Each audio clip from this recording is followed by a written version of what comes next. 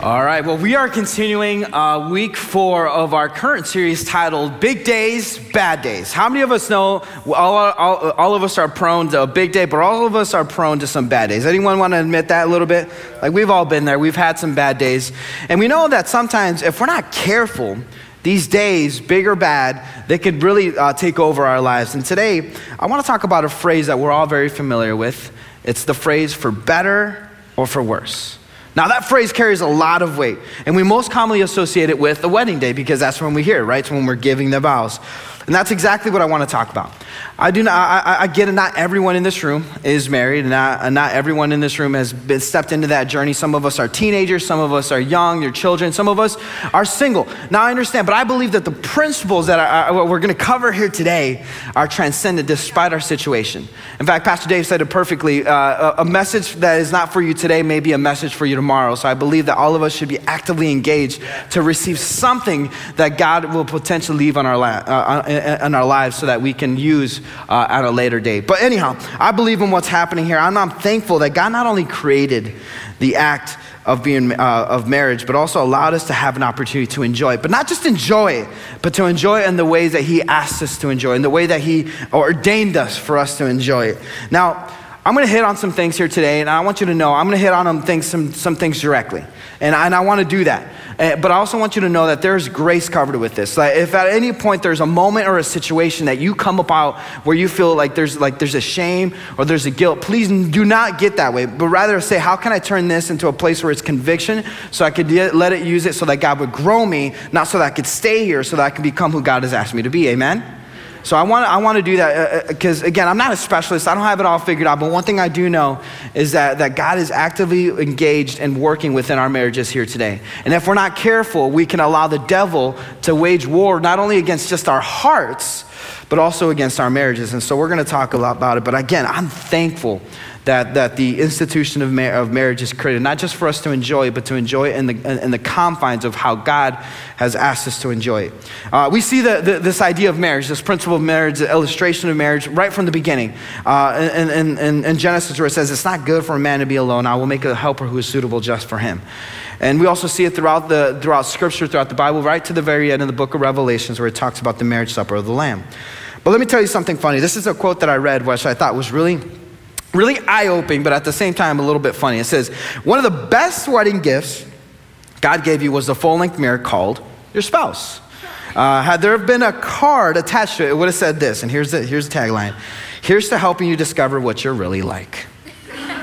Come on, right? Like, how many of us know that sometimes with the best intentions, we move into a marriage, into our wedding day, and we realize, wow, I am not who I thought I was. Because some of you want to know, like, you want to know how selfish you are? Get married. You want to know how much even more selfish you are? Have kids, because that just takes it to another level.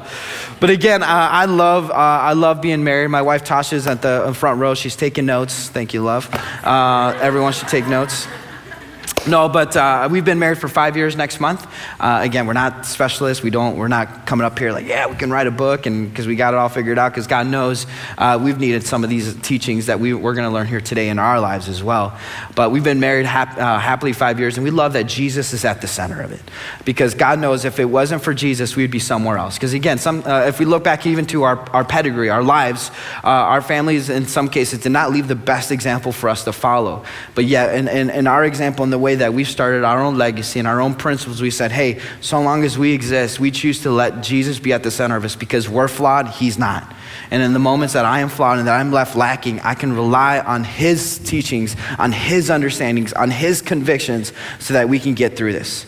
So speaking of which, can somebody want to see pictures real quick? Yeah. Somebody wants to see some pictures? All right, here's me really quick. Tasha and I on our wedding day. That is me doing like the fist pump, I'm married.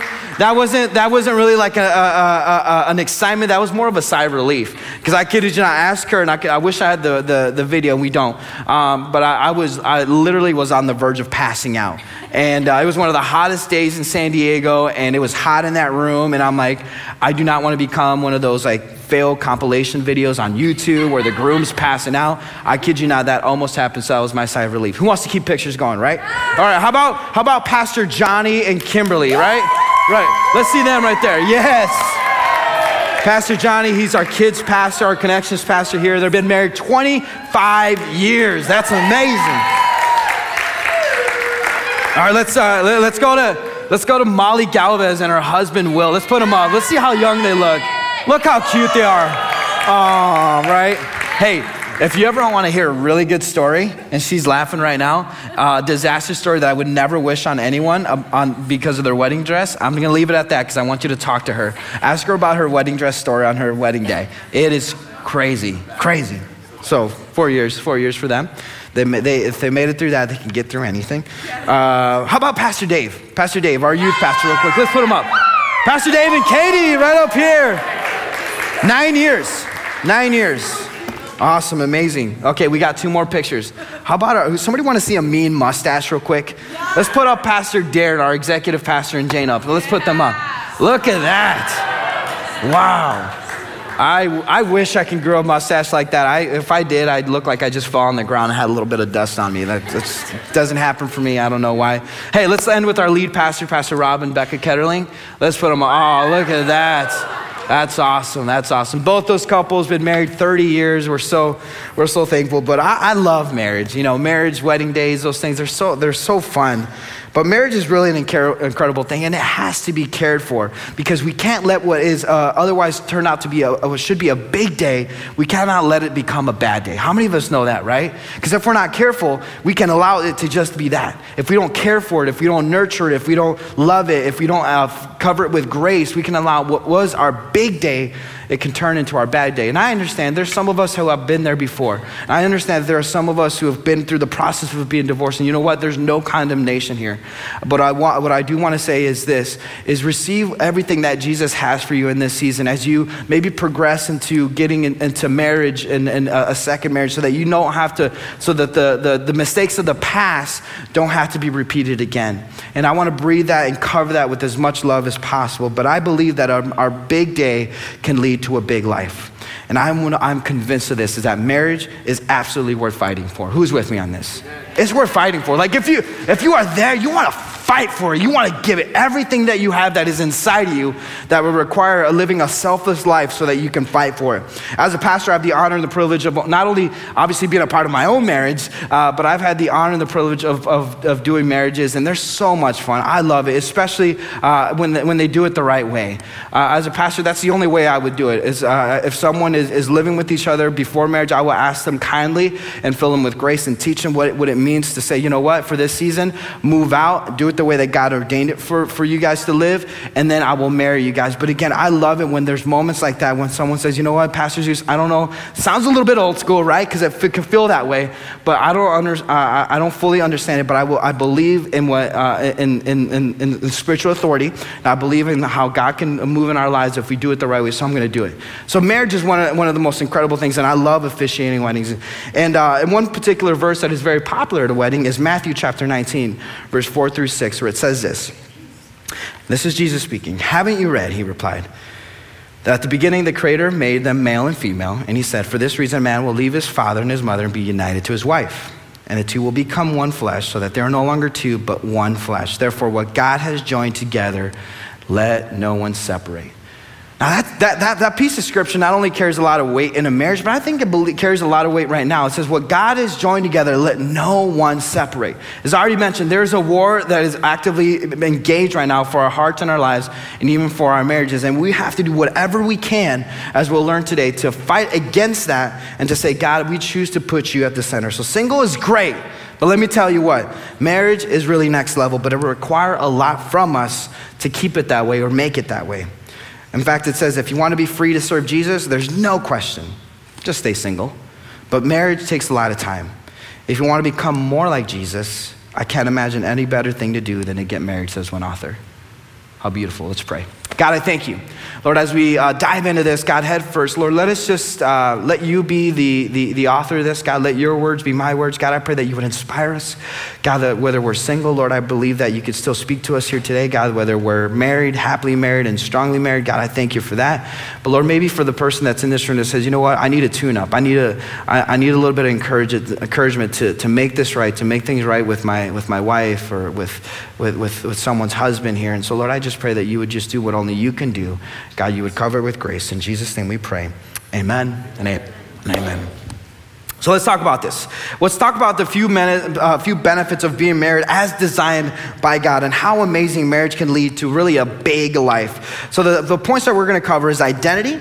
The other one's investment, and then the last one is going to be the payoff. Again, a message for you today that you think you don't need may be a message for you tomorrow. So please be actively engaged in this. Now, I'm no expert, right? I've been married only for a little over 4 years, almost 5 years here coming up next month. And so it doesn't mean that I come up here because I got it all figured out because I think it's all right. But one thing we have been surrounded by is amazing couples in our church and in our life and pastors who will not let us fail. In fact, they've breathed life into us in every particular situation to say, hey, I don't want you to fail. You don't need to fail. Here's how you can avoid these warning blocks. And so today, a lot of it, what I will share is just things that either have been shared with me that are just points of wisdom that I believe is really transcendent to all of us and can speak to us. And so I love that that happens. Pastor Rob and Pastor Beck are that for us. Pastor Darren and Pastor Jane, they're the same way. And I love that even in this room, we have people who have amazing marriages.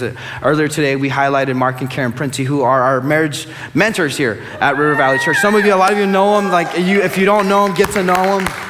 But here at River Valley, we believe so strongly in marriage that if there's ever a situation where you are in need of help, we've created systems and safeguards and layers for you to receive marriage mentoring, for you to receive the help that you need at really no charge. And so, because we just believe that it's not the end all be all, but we believe that sometimes you just need a little bit of a tune-up, because we, honestly, as a pastor, I do not want to see you fail. In fact, I'll do everything in my mind and in my heart to keep you from failing in your marriage. And so I just love that we believe in it here, and so we do that. We have amazing couples at this church. I want to read to you out of Ecclesiastes chapter 4, verse 9, where it says, 2 are better than 1 because they have a good return for the labor. If either of them falls down, one can help the other up. But pity anyone who falls and has no one to help them up.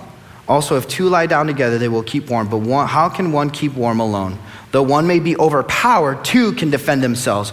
And a cord of 3 strands is not quickly broken. So again, we can assume, right, that one of the 3 strands, one of them is the husband, the other one is the wife, but who is the third person involved in that situation?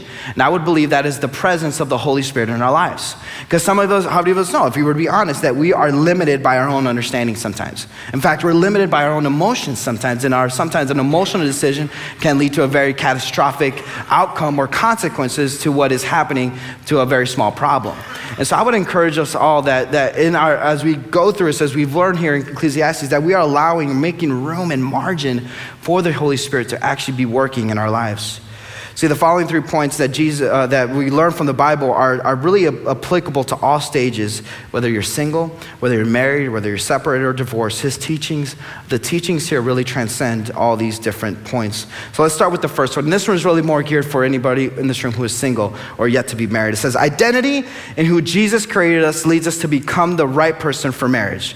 Matthew chapter 6, verse 31, it says, so do not worry about these things, saying what we will eat, what we will drink, what we will wear. These things dominate the thoughts of unbelievers, but your heavenly Father already knows your needs. So seek the kingdom of God above all else. So seek the kingdom of God first. And live righteously, and he will give you everything that you need. So do not worry about tomorrow, for tomorrow will bring its own worries. Today's trouble is enough for today. Now, again, this particular piece of scripture is not something that you typically hear during a marriage sermon or a wedding ceremony, but I believe that what it's telling us here is that if we fix our eyes on Jesus, we're not worried about finding the right person, we're worried about becoming the right person. How many of us know that, right? Because sometimes that's what the world tells us, right? That if we want to find whoever that is, we got to find the right person. But oftentimes that could be such a selfish thought, because there's a lot of ownership that is required out of us so that we could become the right person. In fact, to anyone who is single in this room, I would always tell people too, as you are searching for someone else, do not look for potential, look for patterns. Potential will get you in a lot of trouble, but patterns will determine a history and an outcome of who that person really is. So in your case too, is how do you turn your potential into an actual pattern where God is doing something amazing in your life, where God is actively engaged in who he is in you. And so again, we have a few warnings that are out there. right? Some of us young people in the room, if we're single, we're young, we're teenagers, young adults. If we're older than that and we keep up, we know that pop culture has, in some ways, lessened the value of what marriage looks like. Culture, media, trends, friends, some bad friends. But again, I never want us to be the people who are influenced by culture, but rather I believe as Christians and believers that we could actually influence culture. In fact, when there is a strong marriage and when God does something amazing, people will notice that and they will ask you, why do you do that? And say, because I'm a person of conviction. I believe in God. I believe in how God created things to be, and I believe that there's a blessing. There's a reason why it's worked out for people who really wholeheartedly believe what Jesus can do. I would say to anyone who is young, don't trade the ultimate for the instant. How many of us know, like, instant coffee, that's not good, but if you get a good cup of coffee, that stuff is good, right? And I believe it's the same thing for a person who is waiting. Like, sometimes if you go for the quick gratification or for the quick thing, that sometimes it's not as valuable, not as good as the ultimate. And so I would say to this, do not trade the ultimate for this instant. In fact, to anyone in this room or to anyone who may be single, I would say save yourself. There is no reason that you need to give of yourself, but rather hold off. And let me tell you this, if you have messed up, I get it, receive grace and do it God's way and let God change that for you. But don't give yourself over physically but rather hold off to until you're married and let God bless that union. In fact, I heard this quote and I think this quote is so good. And it really transcends just even this topic, but it says, if you grow your no, God will bless your yes. Think about that, right? Like, if culture tells us, like, Zeus, you need to do this, Zeus, because everyone else is doing it this way, you need to do it that way. But if I say no to that, no to the things that I know that are not good for my heart, I believe that in those moments, God will ultimately bless the yes. And when I finally say, you know what, this whole time I was saving myself for marriage. This whole time I was saving myself for Tasha, because I believe that whether it was, again, I'm glad it's Tasha, but let's just say back when I was single, it didn't matter who it was. For me, it just mattered that I was becoming the best version of myself for Jesus, and that in some ways I wasn't going with what culture to say, hey, go and play house together, go take it out for a test drive, right? Make sure you like it first before you commit to it. You know, that is a pretty cheap way to look at it. That is a way to say, you know what, I'm going to take things in my own hands and not really trust in what God can do. But rather, I'm glad that I did it. We did it the way that we did, and that we waited.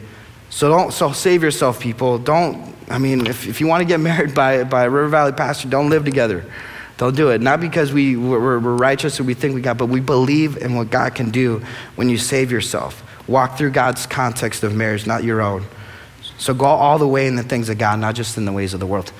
To everyone else, point number 2, continued investment in our marriage creates a strong bedrock. Now, bedrock is something that is unmovable, unshakable, right? If you're ever going to build something, you want to build it on strong ground. In fact, the Bible talks about build the church on the rock, you know what I mean? So that it would not be swayed away or on light ground. But bedrock is something important and strong, but it says we have to make an investment into it. Galatians chapter 6, do not be misled. No one makes a fool out of God. What a person plants, he will harvest. The person who plants selfishness, ignoring the needs of others, ignoring God, harvests a crop of weeds. All he'll have to show is weeds. But the one who plants in response to God, letting God's Spirit do the growth work in him, harvest a crop of real life, eternal life. So let's not allow ourselves to get fatigued in doing good. And so what do I mean by this here? Now, I believe that whenever we harvest, whatever we reap, we will sow. So if we continue to reap into a strong marriage, I believe we're gonna sow, or if we're gonna sow into a strong marriage, we're gonna reap a strong marriage. If we continue to, how do I say this? If we continue to ignore it, we're gonna get exactly that, right? Because whatever we feed grows, and whatever we starve dies. But I found this stat to be very, very interesting. It says the average married couple actively communicates on the average of just 27 minutes a week. Think about that, 27 minutes a week. I'm gonna let you do the math to think how many minutes is there in a full week, but there's a lot of minutes. And for us as couples to only engage for 27 minutes, that is hard. And I get it, there's a cost and a sacrifice that needs to take place. There's an investment that needs to take place in order for you to have more than 27 minutes. You know, I oftentimes people say, well, Pastor Zeus, you don't get it. Like, my kids are grown up. I got to take them to soccer. I got to take them to this. I got to take them to that. Let me just tell you this. I feel pretty confident that your child's probably not going to become a World Cup star.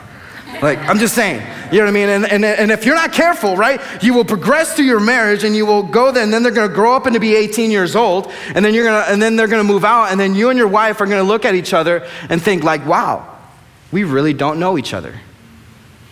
And all that time that you could have invested in your marriage, you were so busy investing it on just your kids' sports. Now, what I'm saying is that's not a bad thing. I'm just saying, how are you prioritizing your marriage and your life to say, God, how am I investing into my relationship? Am I investing into my marriage so that I don't get to the place where I'm left lacking? Because here's the reality is that you could be left lacking. And if you're not making that investment, eventually you're going to go bankrupt. Anytime you're going to try to withdraw from it, there's not going to be nothing there because you haven't made enough deposits. So don't get against that. It's going to be a cost. It's going to be a sacrifice. That means you're going to have to find a sitter. That means you're going to have to pay for a sitter. That means you're going to have to find time in your schedule to have to say, hey, when can we go on a date and do something amazing? Jamie and Sarah Martin, you guys are back there. You guys just went on a date just like this weekend. I love you guys. Thank you for doing that. Thank you for investing. They have a lot of kids. They have a business of their own, and they're doing it amazing. Can we just give it up for them? I saw it on social media, and that is amazing. I commend you guys for that. You guys understood what it means to develop and to grow a marriage. Here are 6 ways that you can grow your intimacy with your marriage. Because if we're not careful, we can easily get caught up in the lie that we can get content with each other, right? Because familiarity with one another breeds contentment. But we need to understand that we need to not get into a place where we feel like we have to not go after each other's hearts. So I want to read to you out of, just really quick, 6 ways out of this book called Road Warriors, assuming that Jesus and God is already the center of this. 6 ways that we can develop intimacy in our marriage. Here's number 1, if you're taking notes. Laugh together. Who likes to laugh, right? Like, come on, all of us love to laugh. If you don't like to laugh, there's something wrong with you, and you need to go get some help for that. But seriously, a lot of us love to laugh, and I would just encourage, as the author says, it's like make light of situations. In fact, I had a couple after last service who came, and apparently they had a disastrous date yesterday with rollerblades or something, and that video at the beginning just brought back some PTSD, I guess, and just they were not happy. But anyhow, they said, hey, I wish we would have learned to just make light of that situation yesterday. Like, I got so caught up in wanting to do it my own way that I ruined the date for us. And again, just learn to make light situations. I'm not talking about sarcasm. I'm not talking about things that hurt people or making fun of another person. But if you can, make light of a situation. Don't feel like you have to die on that hill and ruin everything for the rest of the day or the date or whatever it is. Number 2, encourage each other. Again, I encouraged the Martins back here for just going on a date, but on social media, sometimes I see the other thing is I see couples who actively bring down one another on social media. Let me tell you that. Tell you what, stop it. True wisdom tells you don't have to share everything. True wisdom will tell you you don't have to like everything. True wisdom tells you that you don't have to share and disclose everything. What I would say to you this is praise your spouse in public, correct in private. Yeah. Amen? Like, seriously, if you want to get the most out of your relationship and your marriage or your future marriage or wherever you're at, praise in public, correct in private. Because you want to see someone shut down very fast, post something about them negative on social media and things will not go well. And so whatever you can, try to praise your spouse. And even sometimes like, well, my spouse is not worthy of praise. Well, guess what? Sow into it and see what you can reap after the fact. But maybe try something new because, again, the definition of insanity is doing everything the same way and expecting different results. So maybe it's time for us to try something new. 3rd thing, touch each other. And I'm not just talking about sex, okay? I said the word. But I'm not just talking about that. In fact, that's one area that I struggle with a lot is public displays of affection. When I was in college, I was so determined not to be that one student, right? Oh, Zeus and Tasha, there they are again, like just really being, in public. I didn't want to do that, and so I was so fixated on not becoming that to this day that I struggle with even sometimes even holding her hand or putting my arm around her. So again, I'm not coming up here feeling self-righteous, thinking I got it all figured out. Like I come up here saying, hey, I'm in the same boat as you, man. I'm working on this situation, and I'm trying to make the better of my marriage as well. And again, we had a pastor couple that we hung out with. He's like, she leans over to Tasha. She's like, you and Zeus don't really touch each other a lot, do you? She's like, no, not really. It's like, but anyhow, so that was really an example of just like, so I'm trying to get better at that. And like, if I'm not holding my wife's hand, call me out on it. I'm trying to work on it. Number 4, talk about your feelings. Set aside time each day to talk about your day, victories, challenges. Women are a little bit more able to do this kind of stuff because women love this kind of relationship. Guys, sometimes we feel like we have to come into home and we have to check it at the door and internalize things. But again, that doesn't mean you have to go and just spew everything, but that just means take some time. Again, not just 27 minutes a week, but take some time to say, hey, today these were my victories, today these were my challenges, and maybe allow that opportunity, again, because I'm working at it as well, to say, hey, you know what, could you pray for me? Can we pray with each other right now and invest in our marriage so that our intimacy would get better? Number 5, protecting the image of your spouse. They're not some movie or show character. They're not a character from This Is Us. Like, is that a popular show right now, I think, right? Like, oh my gosh, why can't Zeus be like a little bit like him? Like, he's so nice and he's so cute. He's got a 6-pack. No, I don't. But again, don't devalue your spouse or your significant other. They are a person who has real needs, real hurts, and learn to see them the way Jesus sees them. Number 6, forgiving and being forgiven. That leads me to the final point. A history of investment leads to a payoff of grace and power. 1 Peter chapter 4, verse 8 says, above all things, have fervent love for one another, for love will cover a multitude of sins. True love covers a multitude of sins. In its truest form, we never deserved Jesus' sacrifice. We never did, and yet we still got it. And what it says here, that true love covers a multitude of sins. And I believe it's the same thing in our marriages. That if we allow God to work and do what is right, God will do something amazing. There's a quote here that I think is pretty prolific. It says, husbands, you are married to a fallen woman in a broken world. Wives, you are married to a sinful man in a sinful world. It is guaranteed that your spouse will sin against you, disappoint you, and have physical limitations that will frustrate you and even sadden you.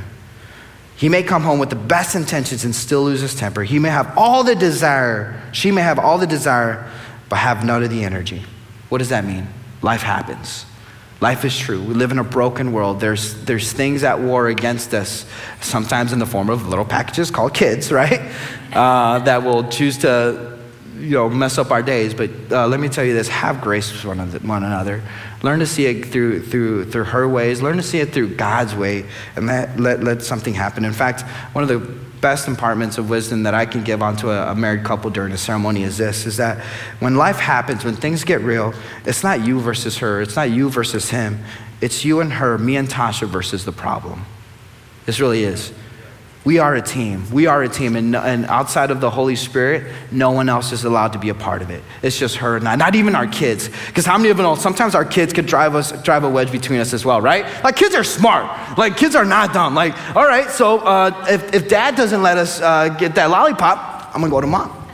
Hey mom, can I get the lollipop? You know what I mean? And so like that's a small example, but that's just true. Sometimes the kids can help drive a wedge between us. And I'm not saying kids are bad, but kids are smart, and kids are also live in this world with there's a fallen nature about it.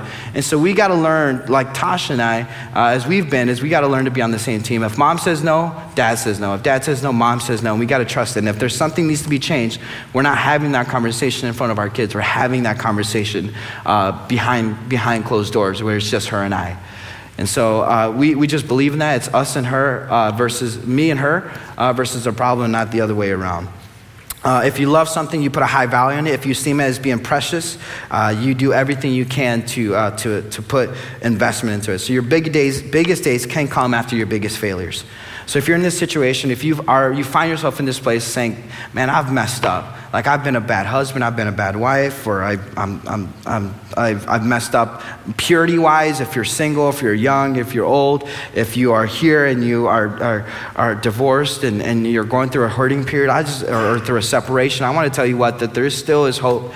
And instead of trying to make that person be the right person, I need you to focus on becoming the right person. Receive grace, receive all that God has for you, and let him do the work.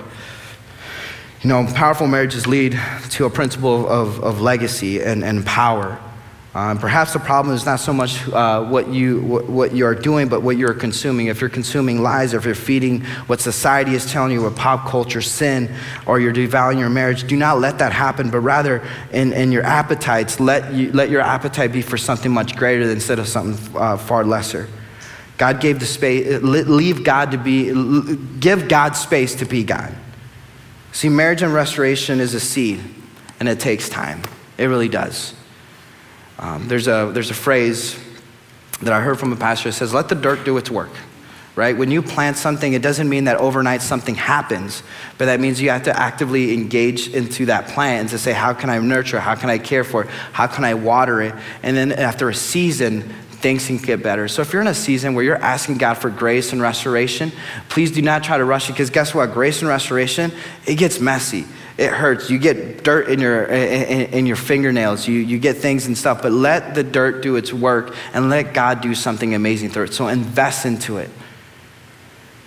As we close here, what I think is this quote that I read is that what if God designed marriage not to make us happy, but to make us holy? Like, think about that. Like, what if God didn't design marriage to make us happy, but to make us holy? I think happy doesn't always make holy, but I think holy makes happy. So if we put it in the prioritize it the way that God asked us to prioritize, I believe that's when we see the most victory.